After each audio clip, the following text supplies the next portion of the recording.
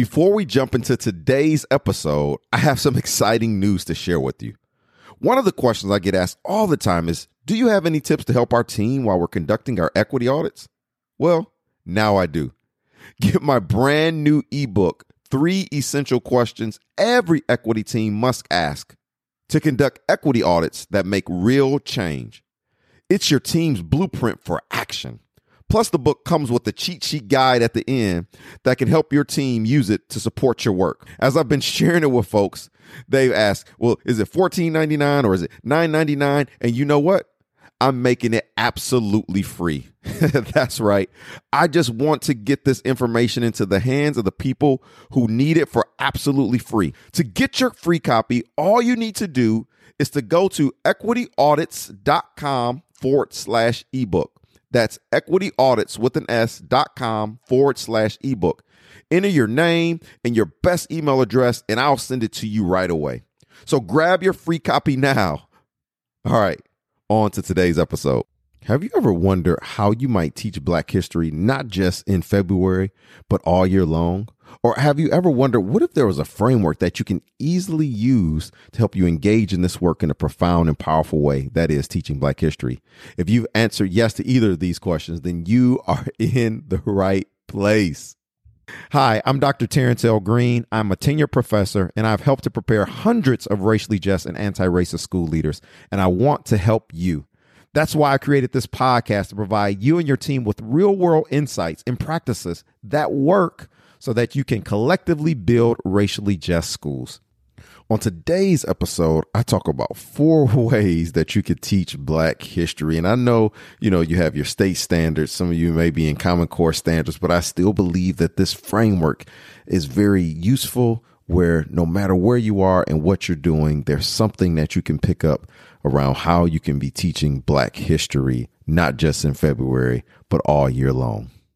This episode is short, sweet, and to the point. I hope you enjoy it.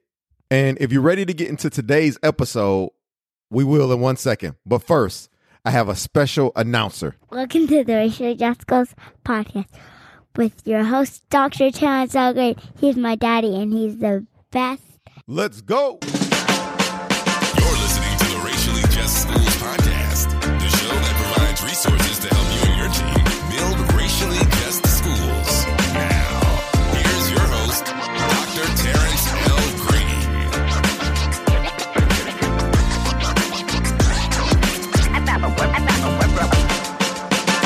Welcome to the Racially Just Schools podcast. My name is Terrence L. Green, and I am your host. And I am super excited and glad that you are here for today's episode. On today's episode, I'm going to be talking about something that I think is super practical that you can literally use in your work right now. And so today I'm going to be talking about 4 ways that you can teach Black history, 4 very practical ways that you, the people on your team, the folks in your school or in your district can think about teaching Black history, not just in February or once a year. What are some ways to do it in some deeply powerful ways? And so I'm super excited to share this with you today. So let's jump right in.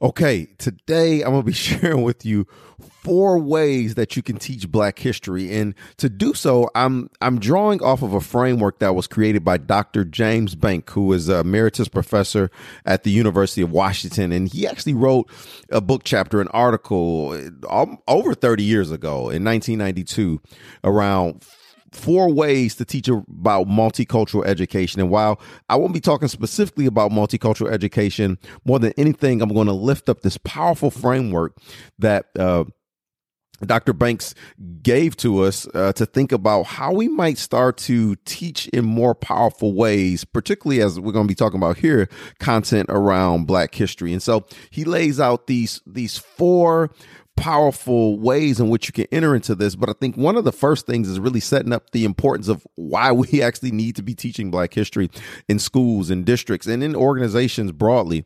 But he talks about these 3 issues that emerge when you just teach the mainstream curriculum that has already been given, which is deeply racialized, right? We think that when you teach about critical race theory, then the curriculum becomes racialized, but no, it's already set on a default racial setting, but it's so normalized that people don't see it. So he refers to this as a mainstream, more Eurocentric way of curriculum. And there's a couple of issues when you just allow the curriculum to remain the way that has always been. Number one, it creates a false sense of superiority of those who have been centered as normalized. This is often folks who are white, they're able-bodied, they're typically, male, they typically positioned as Christian. And so there's this normalization around, particularly in Western societies, around that's the default setting of the curriculum. And when you don't disrupt that and when you don't interrupt that, it can create a false sense of superiority.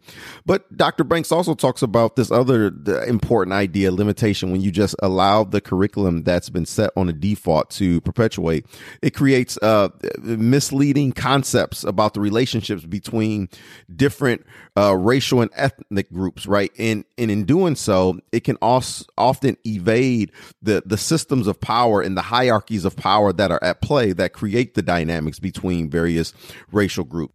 And he also talks about, third, that when you just allow the mainstream curriculum to stay in place, that it denies the opportunities, it forecloses on the opportunities from people who have been centered as normal in the mainstream curriculum to benefit from the knowledge, the perspectives, the frame of references that Black folks, that Latinx, that Native and Indigenous folks bring to our lived experiences and realities. And so what he does is he offers these 4 ways and these 4 approaches to think about how you might teach. And again, in his case, multicultural education. But I want to lift this up to think about these 4 approaches about how we might think about teaching Black history, not just in February, but think about it being an integral part of how we engage in curriculum and instruction in schools and districts.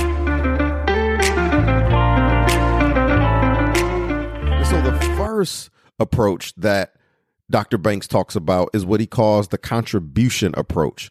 And the contribution approach is typically schools and districts, it's their first attempt. It's the easiest approach that they could take to start to teach about Black history. And so what this typically looks like, it looks like inserting, Black heroes and holidays and cultural elements, food, music, and dance into the existing curriculum. So you will see these discussions of like Martin Luther King and Rosa Parks, Cesar Chavez, alongside mainstream white heroes. But the thing about this particular approach, the contribution approach, this is more just like an add-on approach. So in other words, the primary and the main curriculum, it stays the same. And you in many ways kind of sprinkle in and add on a few Black heroes and artifacts and holidays into the mix. And so, but you often do so without really going into the meaning and the implications of the artifacts, of the music, of the dance, of the food, of the people.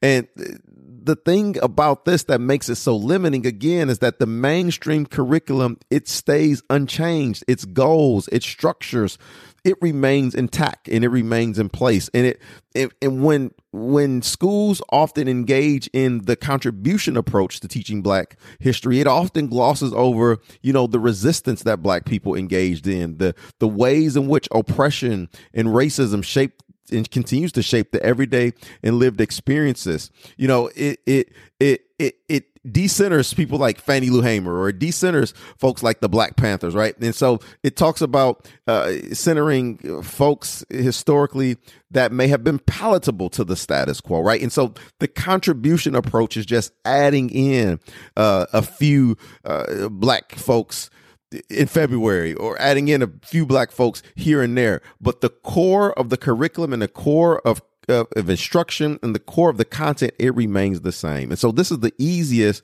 and the least impactful and least powerful way to teach about Black history, but it is one way and an entry point into this work.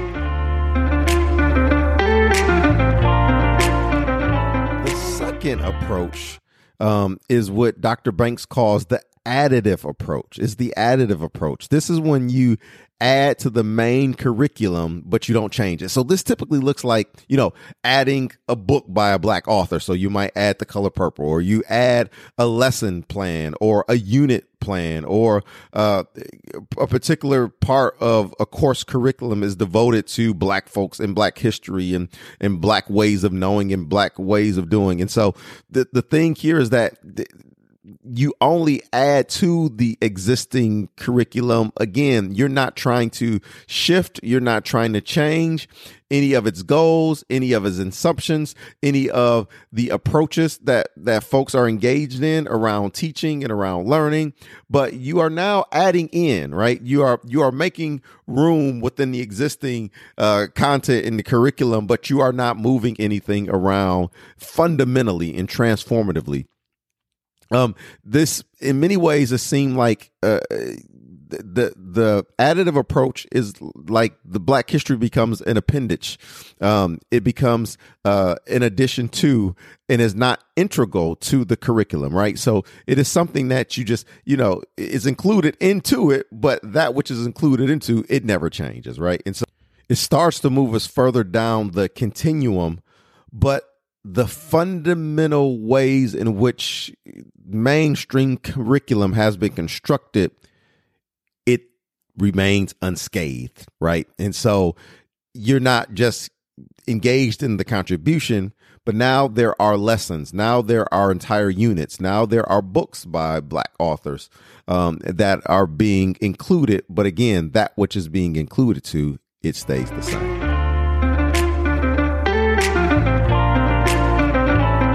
The third approach is what Dr. Banks calls the transformative approach. And in the transformative approach, the goals, the structures, the presuppositions and the assumptions of the curriculum, they're changed, right? And so now problems and concepts and issues from several points of view are now being centered and now being central. And so now you start to problematize what's happening in the curriculum. You start asking questions about things that are taken for granted. So when you hear terms and things like the Middle East, you start to say, east of what, right? Because if I can ask the question, east of what, it can now locate what is now centered, right? East of America, east of what is now supposed to be central, right? And so you start to ask these questions and you start to trouble and problematize the concepts and even the structures and even the goal of curriculum. And so here now you start to have views from various perspectives, and that's welcome. You embrace that.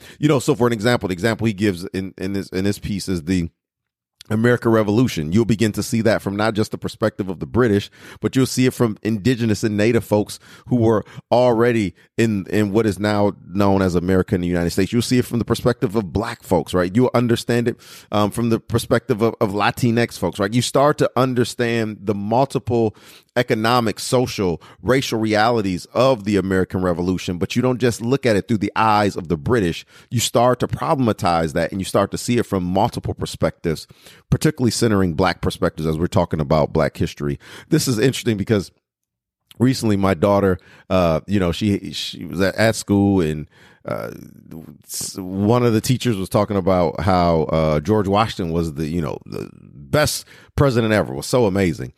And she's like, Dad, I came home, was like, I want to raise my hand and be like, what? The best president ever? What's up with Mount Vernon? You know what I mean? How did he own over 100 enslaved Africans, and there were over 200 in Mount Vernon, right? But she said she'd end up saying it. And so one, it let me know that the space that she was in, it was not a space that was welcoming for education, right? Which is this transformative approach in some ways, because again, education teaches you to question society. It teaches you to, because again, we've said it a million times on here. I love Jeff Duncan Adade's quote here is that schooling teaches you your place in society. Education teaches you to transform society. But how can you transform a society that you cannot question? How can you transform a society that you cannot problematize? How can you transform a society when in school you're being socialized to one particular perspective, but you're not able to provide a counter narrative or a counter perspective to understand the same experiences? But this is what the transformative perspective is inviting us into understanding the world and the problems and the concepts and the ideas from multiple perspectives. Somebody said, well, I teach math. How do you understand math from multiple perspectives? How did indigenous folks practice mathematics? How did Africans practice mathematics? Mathematics is not some new concept that arose during the Enlightenment. Like, people have been practicing forms of math and mathematics for millennia, right? And so how do we now, through the transformative approach, begin to center these multiple ways in which Africans and Black folks understood math and understand math and in English language arts and physics and biology, right? So it's all there. And so the transformative approach is important because now it starts to shift the cultural frames of reference. It shifts those cultural frames of reference to begin to center Black folks and Black perspectives and multiple perspectives, as we think about his original articulation of the transformative approach. And it begins to provide complexity and nuance into things that were taken for granted and that were so normalized.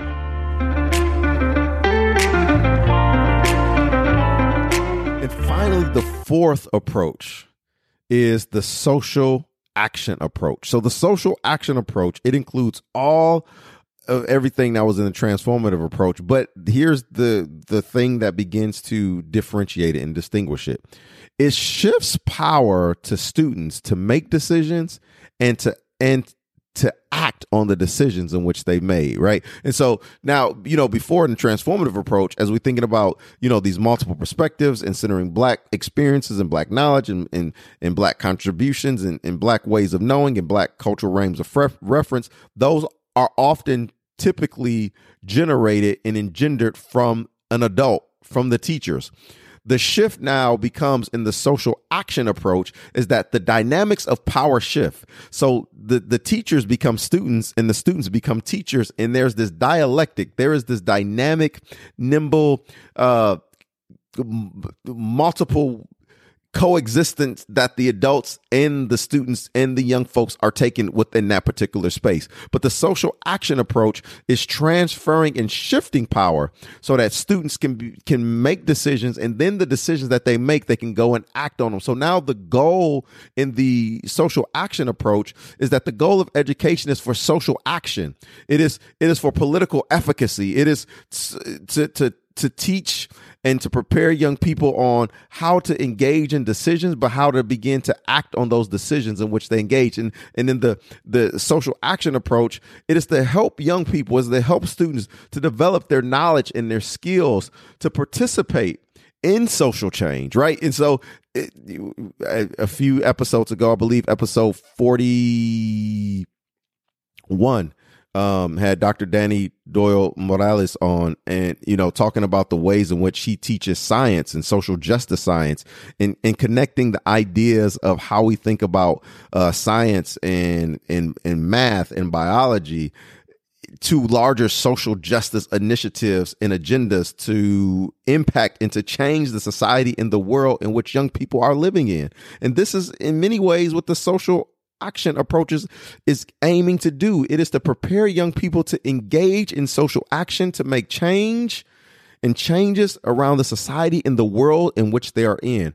And in this way, it's centering Black youth. It is centering Black young folk who have questions, who have inquiry, who have things going on in a society and their lived experiences. And how do we start to think about using curriculum? How do we start to think about using instruction and pedagogy as a vehicle to continue to prepare them to engage in social action to change the world? And so one of the things about the social action approach is that it begins with a problem or a question that is generated from the young people. And they begin to engage in inquiry and collect data around that. And as they collect data and inquiry around that, they begin to think about, now, how do we take what we're learning and begin to act on it to make a change? So for an example, to be practical. So, one of the question may be,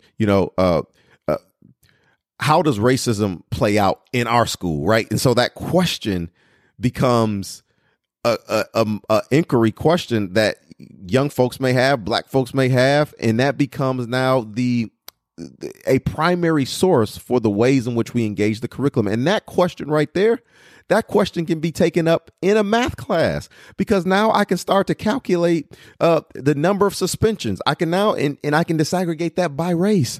I can now start to look at who's in talented and gifted and who's in special education. I can disaggregate that by race. I can understand the ways in which Black people understand the culture and the climate in the school or in the district, and Black adults and folks who are non-Black, how they experience it, right? I could take the same question not only in math, but I could take it over to science, right? And start to think about what are some of the content blocks and the information that we're learning in science that reinforces negative stereotypes and reinforces dynamics of cultural racism and epistemological racism, right? I could take that same thing over into health and PE, and I could start to think about what does lifespan look like for Black young people in the neighborhood and in our school. I can look at that longitudinally. I can look at that historically. I can do some predictive forecasting, right? And so now I am not thinking about instruction and curriculum in an isolated fashion, even though that's how schools are typically set up, where you have, PE there, you might have science here, you might have ELA here, you might have math here. But I can now start to make the connections around how all these content areas begin to integrate around the problems of practice that the young people are putting forward.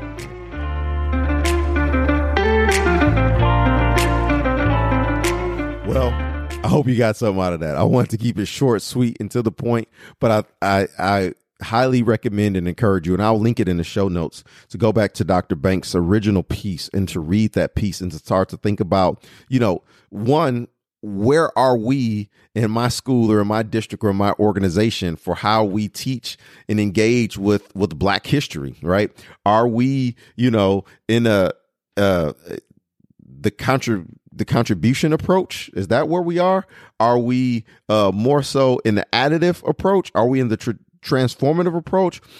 And or are we in the social action approach? Now, one of the things is that you can be in multiple places at the same time, right? And so this is not like a linear, static framework. Is highly dynamic, it's highly organic. And, one of the things that Dr. Banks talks about in the piece, like, typically you're not going to see somebody go from a contribution to a social action like overnight. It typically doesn't happen. It doesn't mean it can't happen, but it is to calibrate the reality of what people are dealing with when they're in schools. And so this is a piece that I will highly encourage you on your grade level team, on your content level team, on your vertical team, on your leadership team, and your school board, whatever team you're on, to start to think about, number one, where are we? And then number two, how might we start to move towards the social action approach and the work that we're engaged in? Hey, I hope you got something out of it. It's practical. I love to hear your feedback, and I love to understand and learn more about the ways in which you are taking this up. So hope you got something. And in the words of old Marty Marr, I'll see you when I see you next time. Peace. Well, that is it, folks. Thank you so much for joining. I hope you enjoyed it, and I am so excited and really looking forward to our time together during future podcasts. What I need you to do is to please hit the subscribe button, share with a friend, and please leave a review. Love reviews. And if you want to hear more from me, you can head on over to www.raciallyjustschools.com. That is www.raciallyjustschools.com. When you join our community, I have a free video for you on 3 tips that will make your racial justice work better. And again, if you love the show, hit subscribe, rate it, and leave a review on iTunes. And until next time, peace.